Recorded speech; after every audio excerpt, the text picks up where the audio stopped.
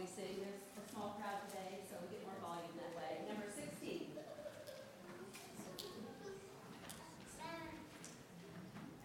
All praise to Him who reigns above in majesty supreme, who gave His Son for man to die, that He might then redeem.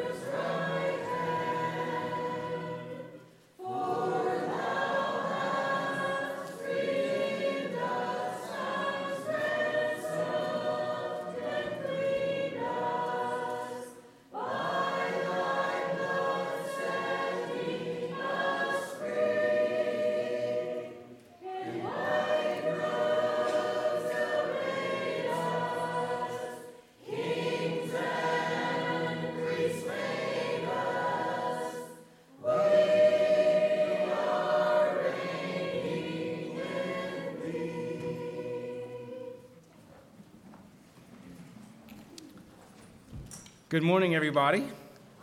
Turning your Bibles to 2 Timothy 3. 2 Timothy 3. I'm going to do something a little different today that I haven't done for a while. So bear with me.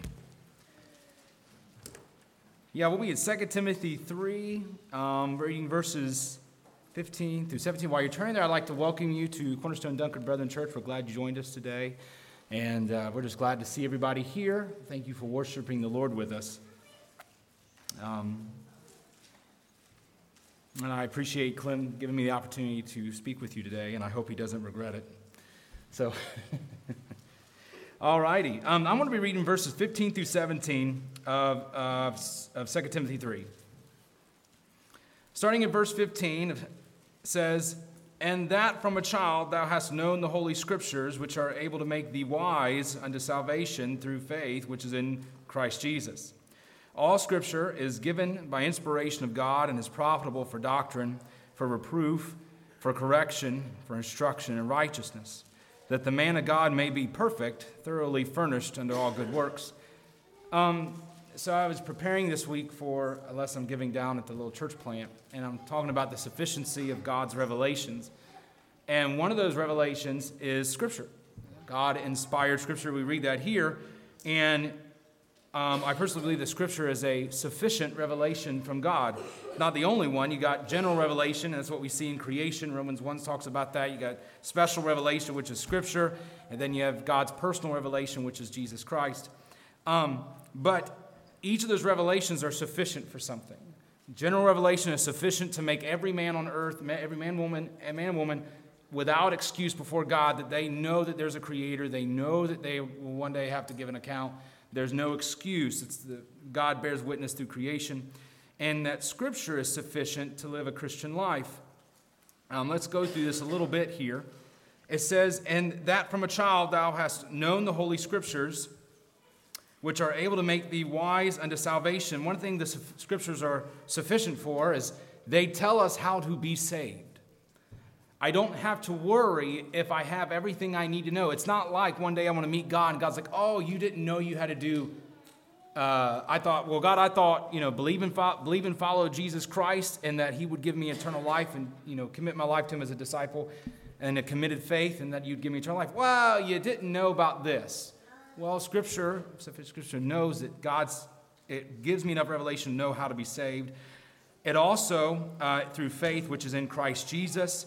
And then verse 16 says, "All Scripture is given by inspiration of God." That means it's God-breathed. It comes from God. God breathed it out. And it's profitable. Profitable means it's good for our faith. It also means that it's sufficient for our faith. Now, I got to point to this. It's sufficient for doctrine. Sufficient for truth. What's that mean? That everything I believe, I can base off Scripture. And I can be a full Christian based off what Scripture teaches. I don't have to have Scripture and something. That was what the Reformation was all about. If you study church history, the Reformation was Scripture sufficient, and we believe it. It's profitable for doctrine, which is teaching. It's profitable for proof. That's a negative form of correction. If I'm doing something wrong, Scripture will confront me. If you're doing something wrong in sin or whatever, Scripture will confront you.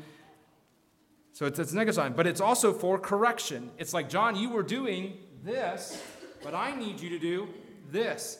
Scripture does both. It says, stop doing this, instead do this. It's sufficient like that. And then it also gives, so basically the last one, for instruction in righteousness, it gives us everything we need to do to live lives that's righteous before God and how we live obediently to Christ. And it says that the man of God, I put man, you could put right there beside it, the man of God, that the disciple of Christ may be perfect. That means complete, means completely mature, means developed. You could be a full Christian based off the sufficiency of Scripture. It says thoroughly furnished unto all good works. It's giving you everything you need to be a good Christian.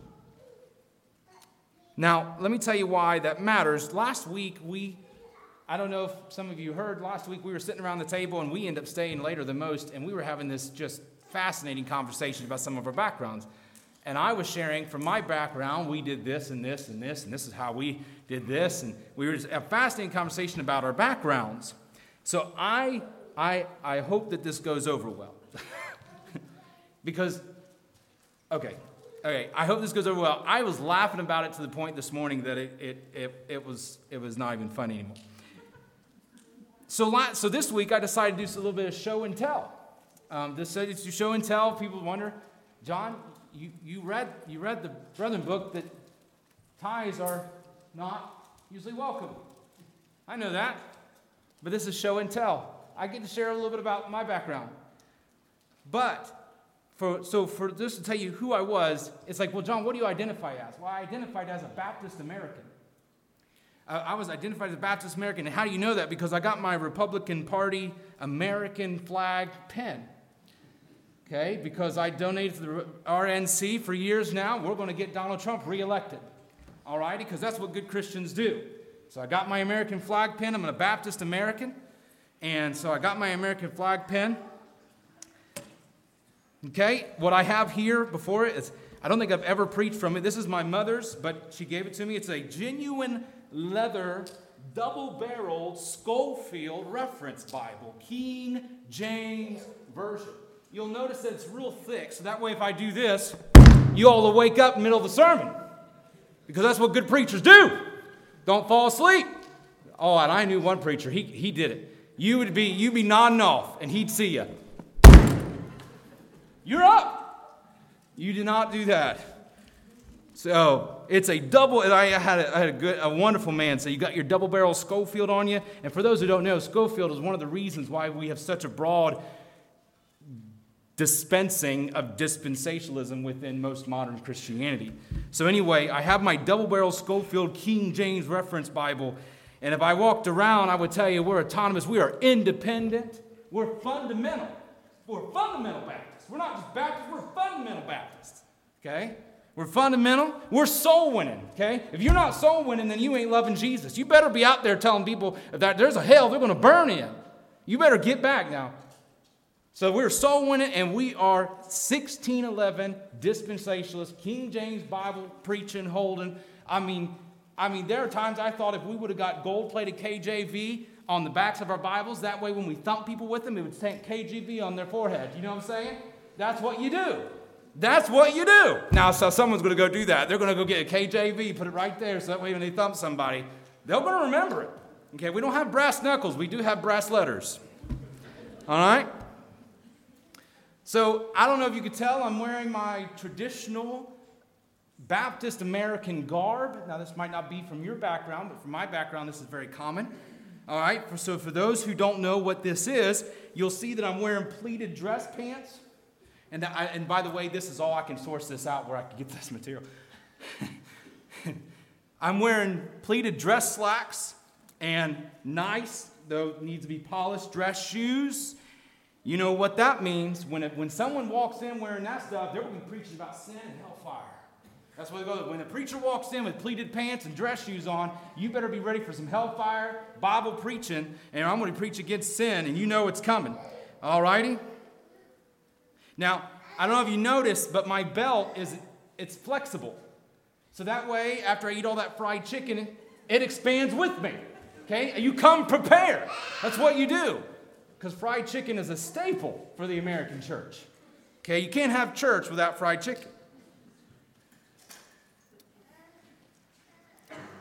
Now, you'll notice that I'm wearing this really nice suit coat. It's also called a sport coat. I don't know if I've ever seen someone in the church wear one. So anyway, it's a really nice sport coat. And what does this mean? Because most traditional Baptist churches say you have to wear a sport coat. What's it mean? It means that it's a symbol of professionalism. We take God seriously. I dress up. I look nice for God today. Okay? It's a symbol of seriousness and decency.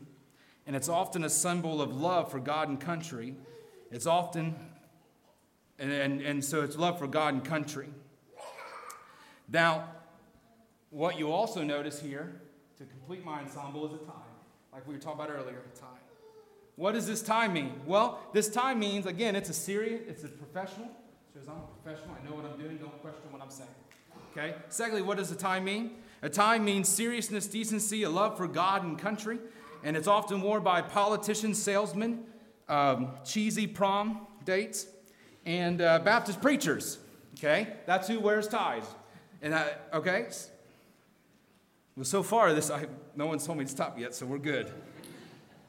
And again, my personal reason why I love suit coats is because after eating all that fried chicken, it's nice to be able to cover some of that up.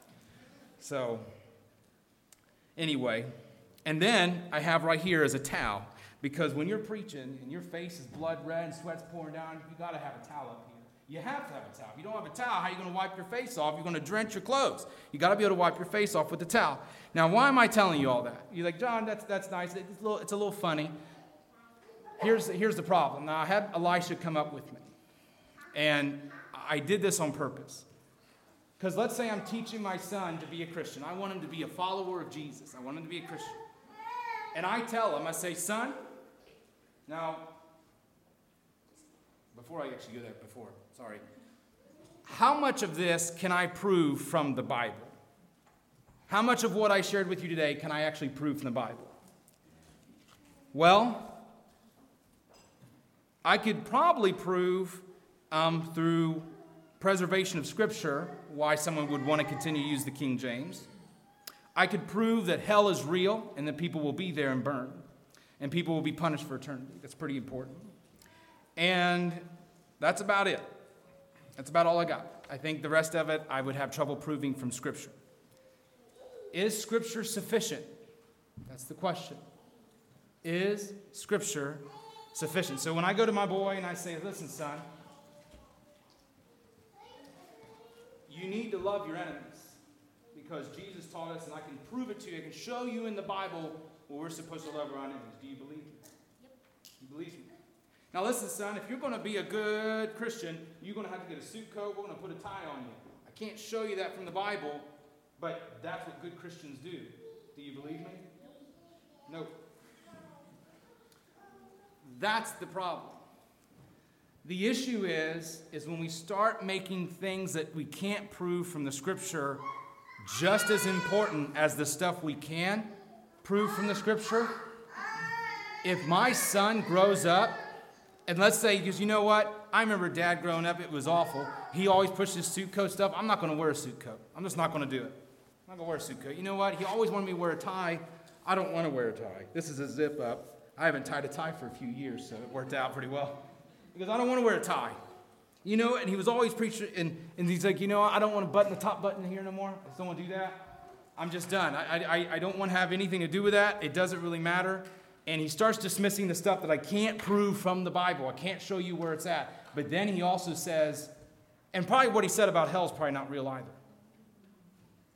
And then what he said about salvation is probably not real either.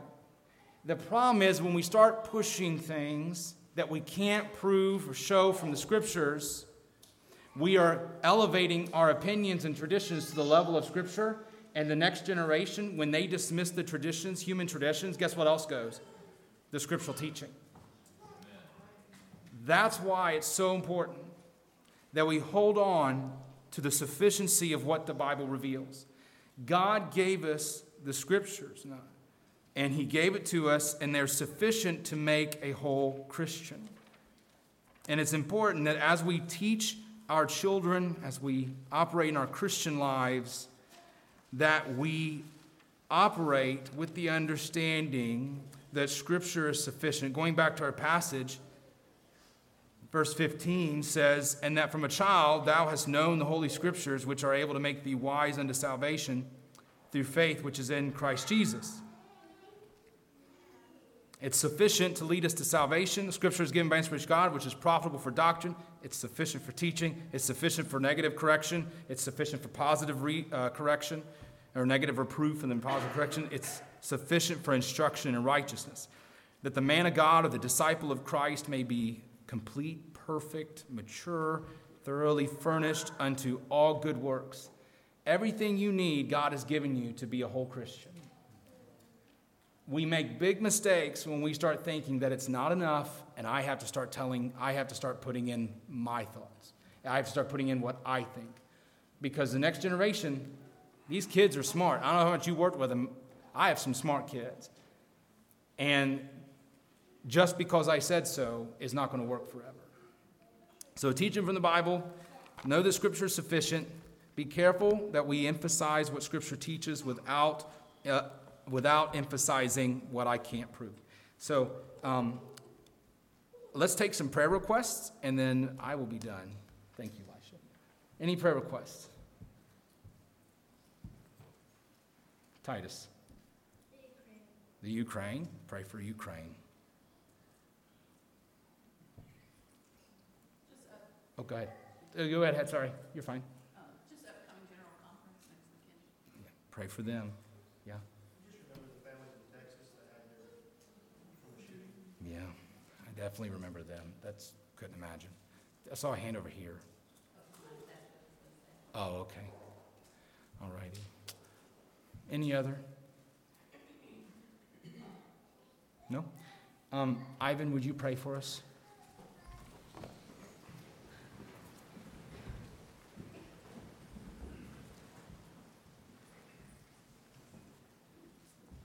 Our Father in heaven, we come before you this morning, and it's amazing the thoughts that we can have as we experience fellowship with one another and as we communicate with each other.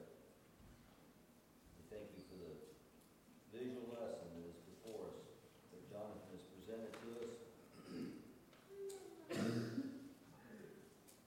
That desire to add more to your word is something that mankind has fought with, struggled with, ever since Satan come on the scene. We want to twist it, we want to tangle it up, and we want to make it to suit our purposes, and then we want to enforce it on our other brothers and sisters around us, and it's despicable, and I don't know why we do that. Help us to rely totally on your scriptures, and help us each to dig in ourselves, and help us all to get what you want for us, so we can worship you more completely and more in truth. Because let us not forget, it is all scripture. It's not our favorite scriptures. It's not our favorite passages. It's all scripture is needful for us, and we have the ability in America to read all scripture. We're not left with just portions. We have such a wonderful blessing and such a resource in your word, and I'm afraid that, to my shame, I ignore it too often. Be with those in Ukraine, a battle-torn country that is being attacked, and it's something that we physically have not experienced in America, but we can just imagine the turmoil as you go about your daily life, never knowing when the enemy will physically attack you. Help them that are Christians to be able to keep their faith and to keep their focus on you. Help there to be an opportunity to those that do not know you to be caught. We realize that this battle in Ukraine is going to affect us as we have more shortages of food, shortages of everything. We just pray that as the challenges of the world keep getting worse, that our focus will stay on you and will become stronger. Be with our Dunford Brethren Fellowship as we have questions that will come up at conference. We have sermons that will be preached, and it's a great coming together. Our little piece of the Christian faith, that we will keep our focus on you, that our focus will not be on preserving our little domains, but our focus will be on exalting the name of Christ and growing closer to you. That is our whole purpose here, is to be closer to you. And I don't even know how to pray with these school shootings and people losing children. What a devastation. What an example of the evil that is in the world. And the pain and the suffering that is being caused by Satan as he enters into mankind. Pray that you'll be with those that are living in Texas, close to those that have lost children. And, there's so many people that when things like this happen, they want to give up on God. They want to give up on you, and they want to know why, what you have,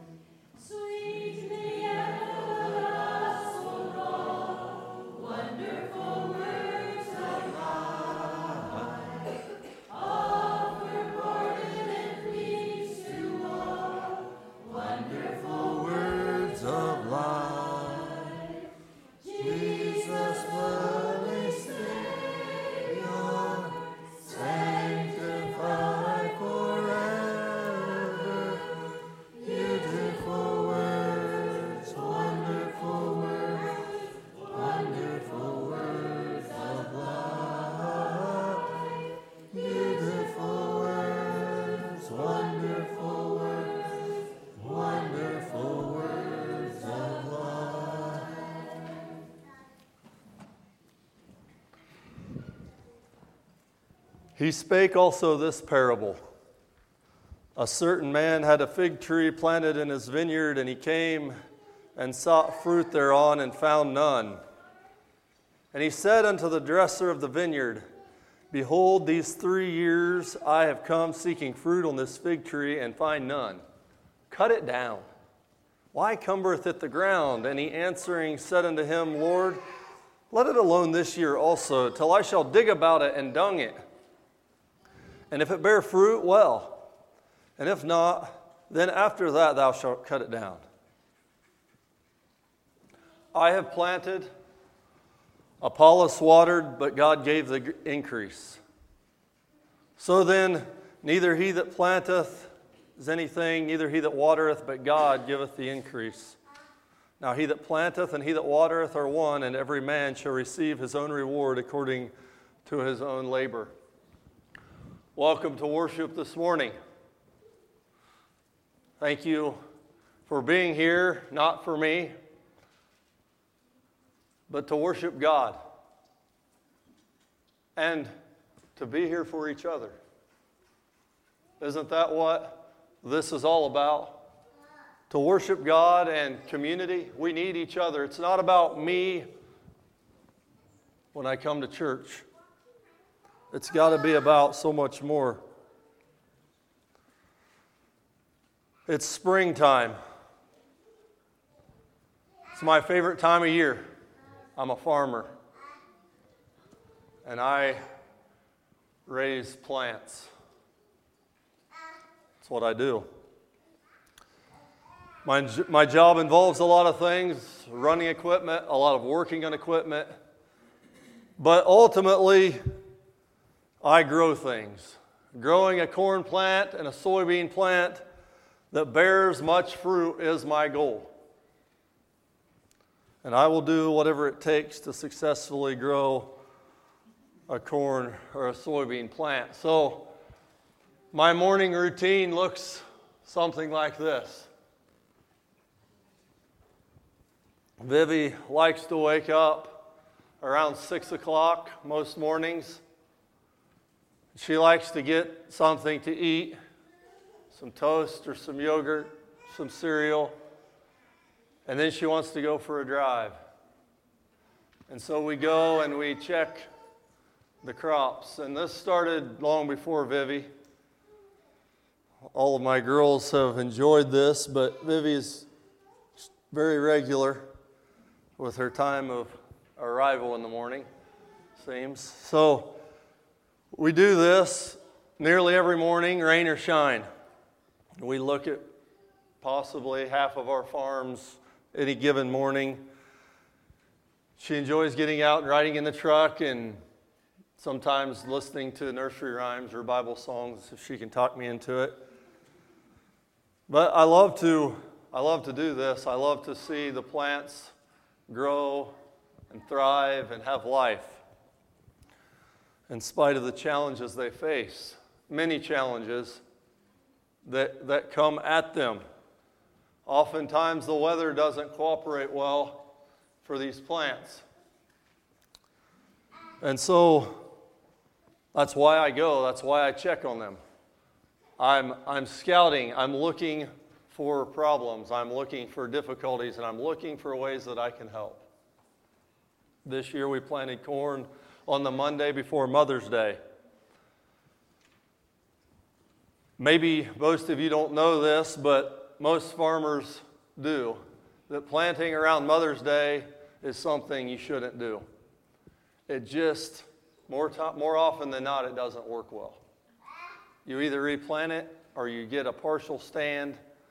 It's just not a very successful thing. If nothing else, it causes you to be frustrated or worry a lot. I planted on the Monday before Mother's Day. It seemed like enough time. And I remember having conversations even on that Sunday and Monday morning with different individuals, and I said, we're probably going to go out and plant tomorrow, and then it's going to rain, and then it's going to get hot and dry, and the stuff's not going to come up. And I had that conversation with multiple people, and sure enough, I went out and planted Monday evening, several farms, and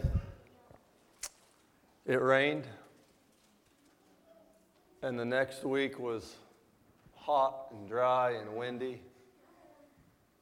And I just knew it wasn't going to come.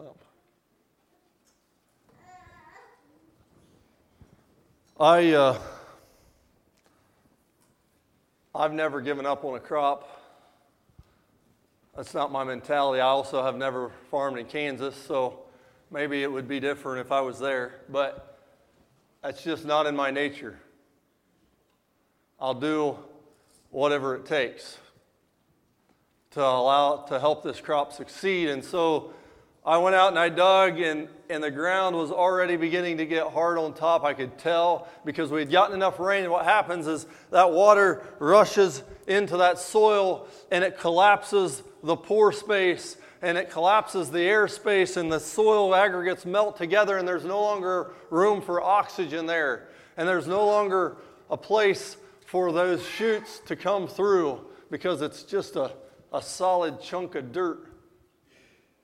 And then as the sun beats on it and the wind blows, it just zaps all the moisture out of that, and it's just a solid piece of dirt that cannot be penetrated. And that's what was going to happen that week, I could tell. But I went to the barn and I got my hoe out of the barn. And it's not a garden hoe. It's a rotary hoe, and it has tines on wheels all across the toolbar.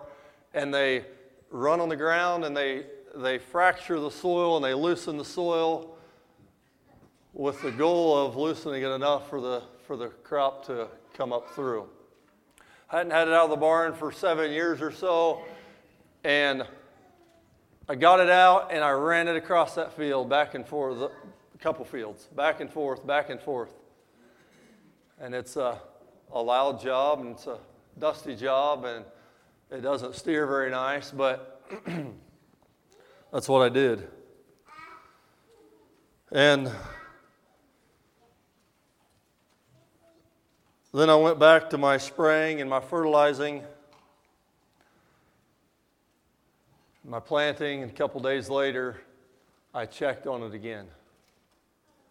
And it wasn't good. It wasn't going to make it. And I didn't know what to do. I figured I probably was going to have to replant it. That could be done. We even have crop insurance that would give some money towards replant to where it wouldn't really cost me anything. I just have to tear it up and replant it. But I never want to do that. And so I knew I needed to try something, and so I decided I was going to hoe it again. So I went out there and I hoed it again. And I guess I've kind of had the mentality that the Bible talks about Jesus having when he leaves the 99 to go after that one sheep that's gone astray. You know, I had other planting and spraying that needed to be done, that could have been done, and I was out here working on this field that was probably going to fail anyway. But I did it. I hoed it again. And not with a lot of faith, but I did. And,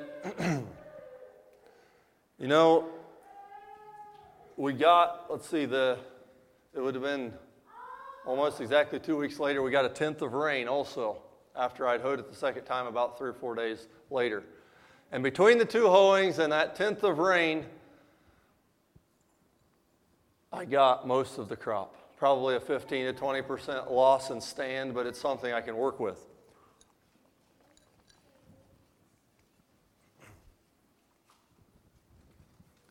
So it was worth it in the end, even though I didn't do it with a lot of faith. I knew I had to do something. And sometimes in life we get that way. We don't know that we can really help, but we know we need to do something. And sometimes we've got to cook a meal. And sometimes we've got to go on a visit. Sometimes we have to meet for coffee. Sometimes we have to go to the hospital. Sometimes we have to pray. Sometimes we have to offer a smile. No matter how hopeless things may seem, we have to do something. You see, God, He never gives up on people. And that was really where this message came from thinking about this in my mind the last few weeks and realizing that maybe I would fight harder for my crop than I would fight for you.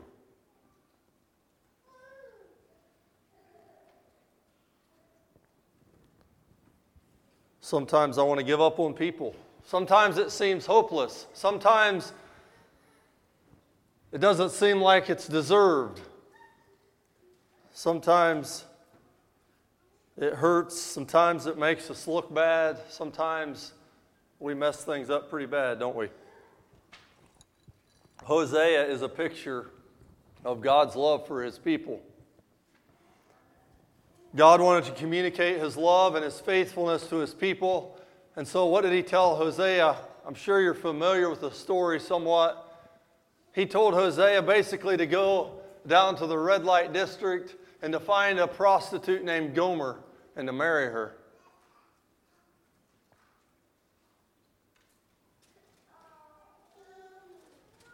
So he did. He brought her home. He married her. He loved her. He had children.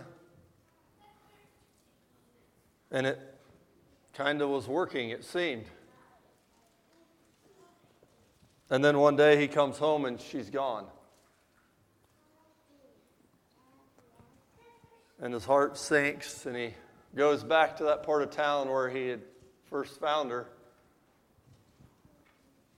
And he finds her in the arms of another man.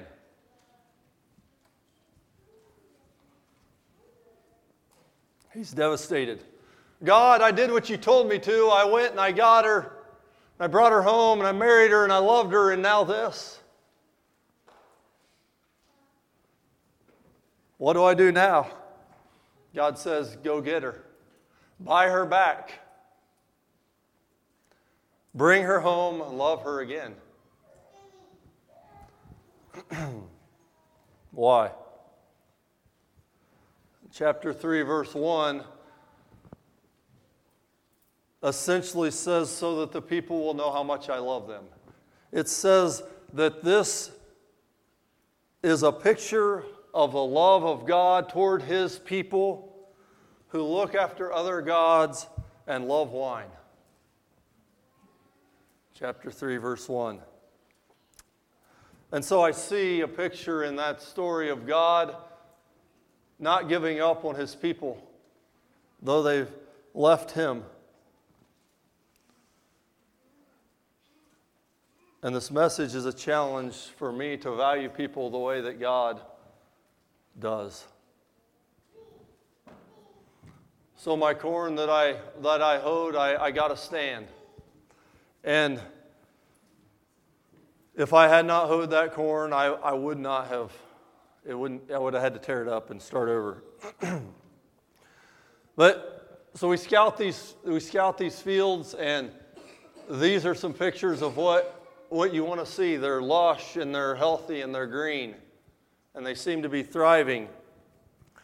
As I scout, I'm looking for insects, and I'm looking for cutworms, and I'm looking for slugs, and I'm looking for nutrient deficiency, and I'm looking for weed pressure. And I'm making decisions, and I'm trying to decide whether I need to spray and when I need to spray a fertilizer or a fungicide or an insecticide or a pesticide. What is it that this crop needs today? You know, these pictures, they look pretty good. The next one, it's got some good-looking corn in it. That's what we want to see. But in both of these pictures, there are plants that appear to be healthy, and they are not. There's one little clue in this soybean plant. You've got a little yellow beginning on the leaf there, and there's actually a little bit of necrosis there in the bottom center.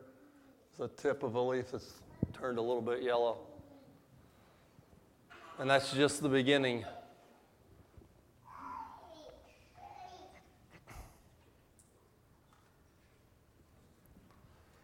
There are two diseases, one in corn and one in soybeans. It's called crown root rot in corn. It's called sudden death syndrome in soybeans. And these are diseases that will show up in August. And when the symptoms appear, there's nothing that can be done for the plant.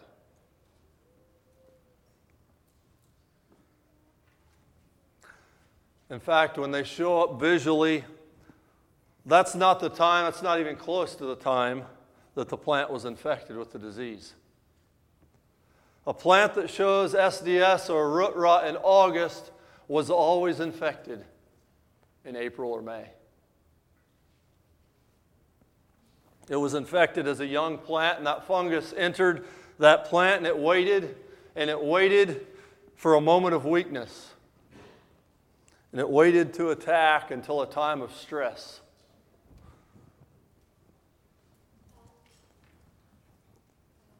This soybean plant has sudden death syndrome.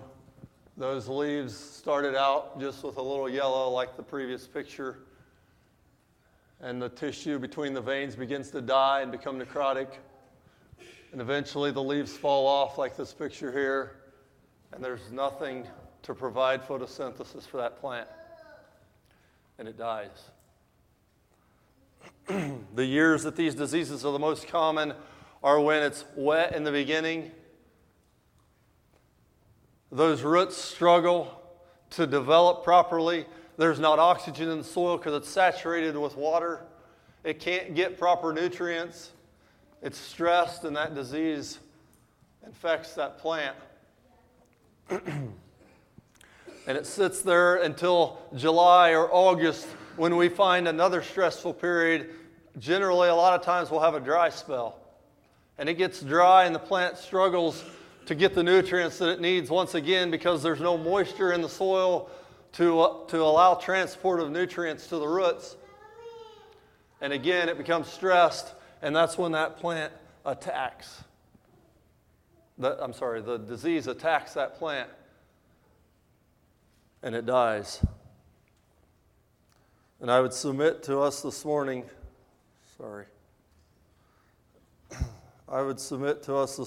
that when sin shows its symptoms in my life, it's not something that just happened. It's something that's been there for a while. It was conceived much earlier than when it's made known.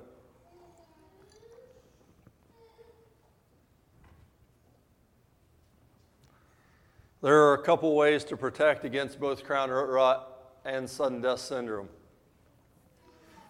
One way is to plant into great conditions.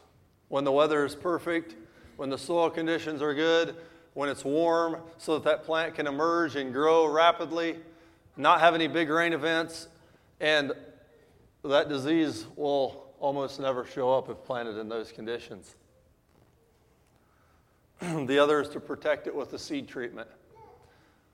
It's somewhat new, but there are seed treatments that will protect against them. The problem is it's somewhat costly, and those diseases are all they protect against, so if you don't need it, it seems like a waste. But when you do need it, it's very effective. On my farm, I treat to protect against these diseases because I don't always wait for ideal conditions to plant.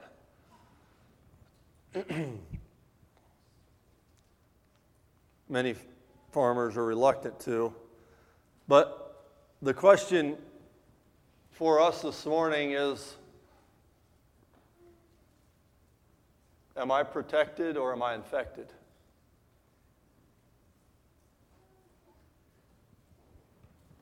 The truth is that we will all experience this infection of sin in life. The Bible tells us that.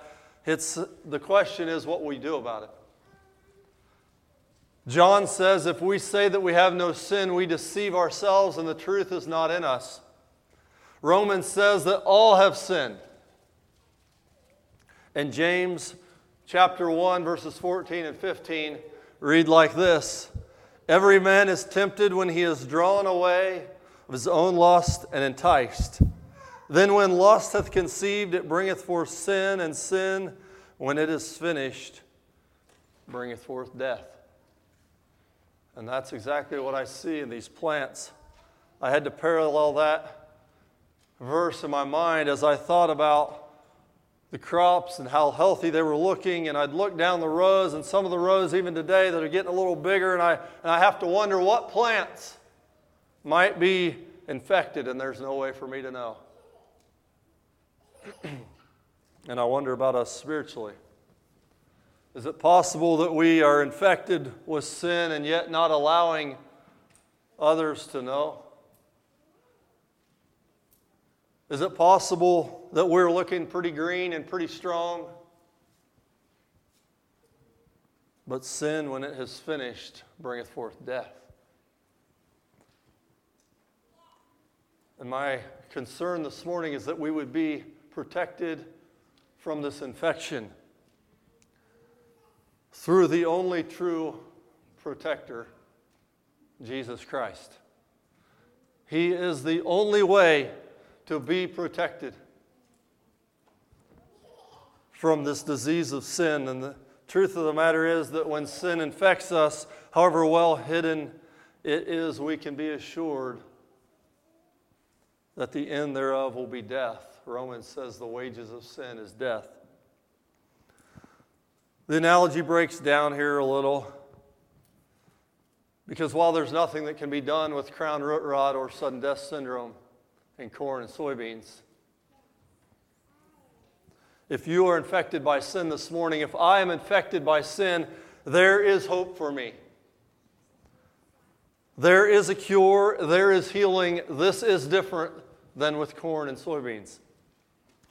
You know, the best possible solution for this disease is that we be rooted and grounded in Christ, that we be planted into good soil, and that we have roots that are strong and that go down deep, that we live for Christ, or that we are protected at a young age by believing in Jesus Christ as our Savior and having faith in Him. Jordan put a seed coating of protection on his life as he's given his life to Christ and he's confessed Him Friday night. And it's a powerful protection that God offers us.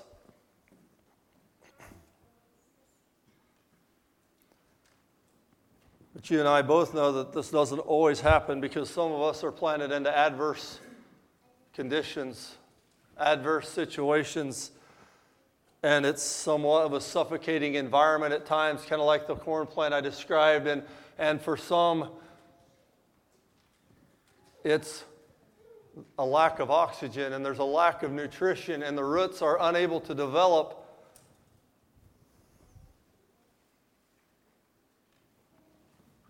And sin can infect. Sometimes it infects and it sits there for quite a while before it comes out. Doesn't necessarily come out until later in life, or until we're stressed, or until we hit a difficult situation, and there it is. It comes out, it's exposed. And when you cut me open, I'm kind of like this corn plant. You can see there where the roots go into the stalk. It's all black. It's filled with disease. It's all plugged up, and it's blocked the flow of nutrients. And that plant died. In this picture over here, you can see there's 6 ears there that are really nice ears. But this one in the front, you can see it's hanging down. The stalk is dead. It's crown root rot. On back there, there's another one hanging down. The stalk's dead. There's another one. There's about 4 on back there. There's some in the background. And those ears, they still have an ear. They started to produce fruit. It looked like they were all good back in the earlier picture. But inside, they were dying. They were plugged up, and it caused death.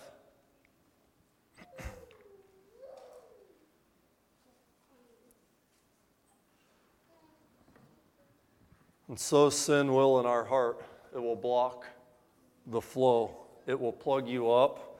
The lies of Satan, the fear that he brings, the pride, the selfishness, it stops the flow of truth and peace and joy and life, and we begin to wither.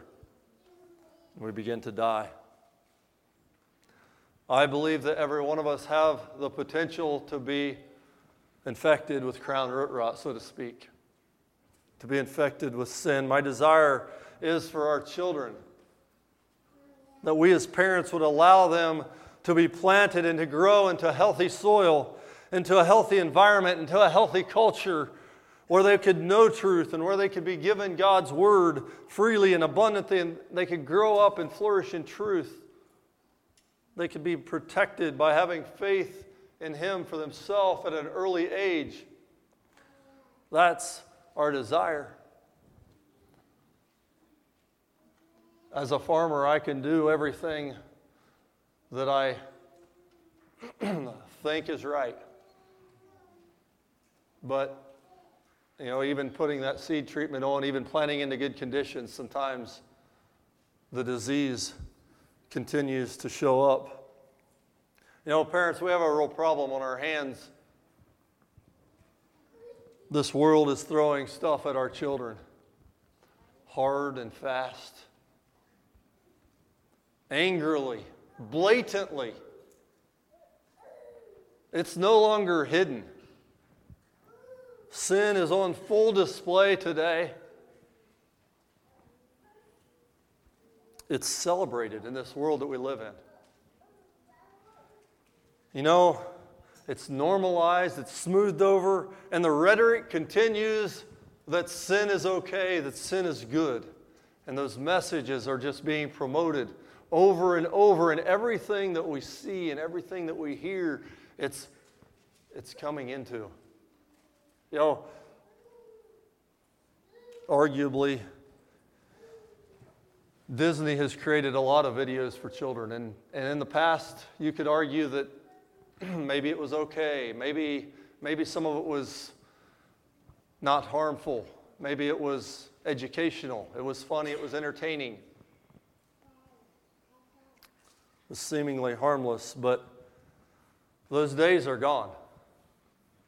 Disney is not harmless, and it is not educating our children in the way that we want and in truth. I just watched a video. Disney will plant that disease into your child. And it may sit there for a while. But I see it as a very similar concept as the way crown root rot and sudden death works.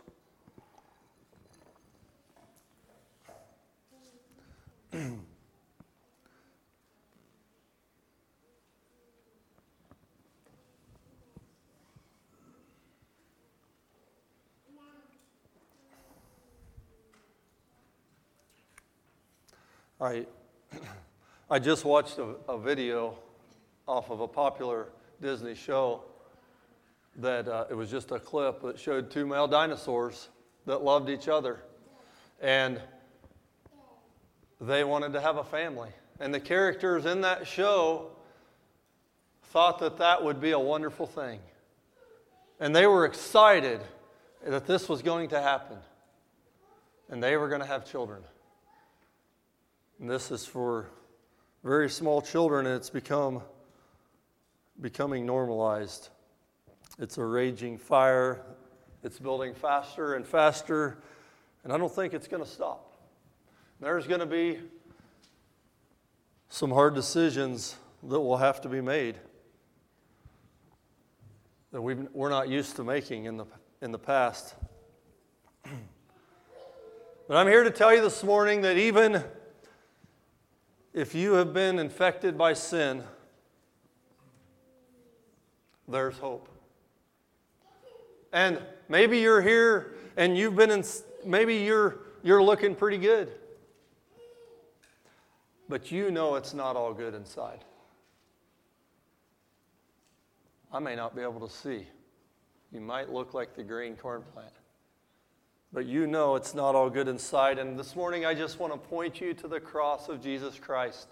And I want you to know that there's hope. And I want to direct you just to lay those burdens down and those sins down and to ask Him to give you that cleansing and that healing and to wash you whiter than snow. It's what He wants to do. Will you let Him do it? He can make you healthy again. He can make you flourish.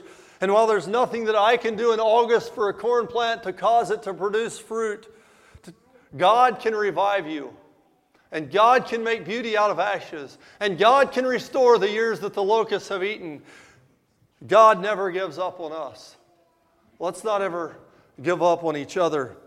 Sometimes we need to care for each other. We need, like the opening verse that I read, we need to dig around plants and fertilize them.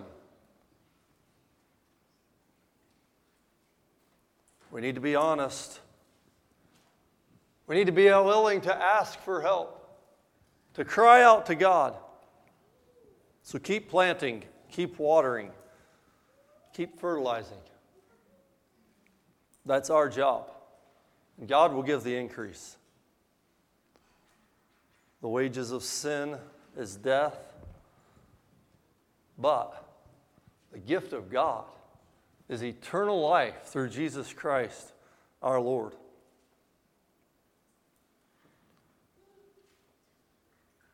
Are you infected? Are you protected?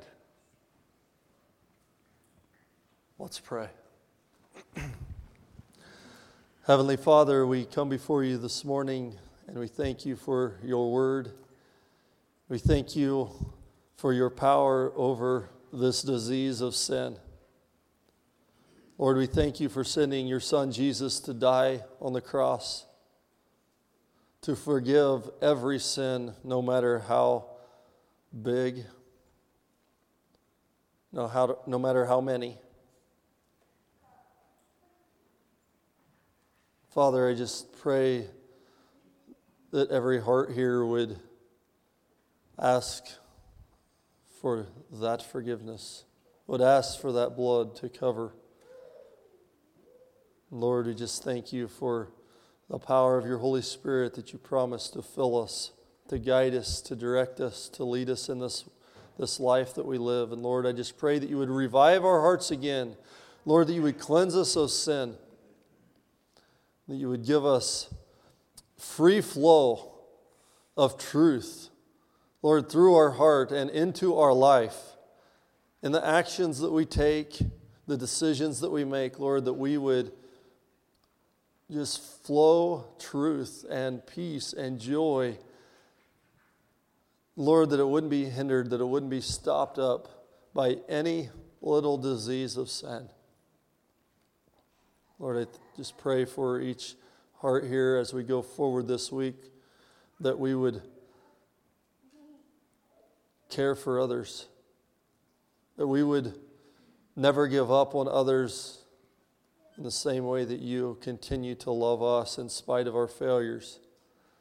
Lord, just help us to be willing to dig, to fertilize, to water, and to give you all the glory. We just pray for these children as they grow, Lord, that you would protect them, that you would give them, Lord, just a purity and a wisdom that comes from you. We just ask this in the name of Jesus. Amen. Have a song.